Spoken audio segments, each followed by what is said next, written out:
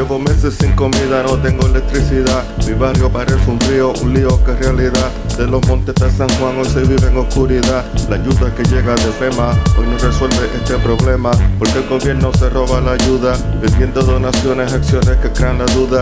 Esta es la realidad que mi isla está sufriendo, cuando es la pobreza que el pueblo está viviendo. Defiende a tu sangre y ayuda como pueda, porque la realidad pide que Dios interceda. Defiende a tu sangre y ayuda como pueda, porque la realidad pide que Dios interceda. Say get on down, get up Coo-Kee, get on down. Ayuda como pueda. La falta de electricidad hoy afecta a los hospitales, junto con municipios inundados en sus canales. Para sobrevivir es una lucha hoy que vale.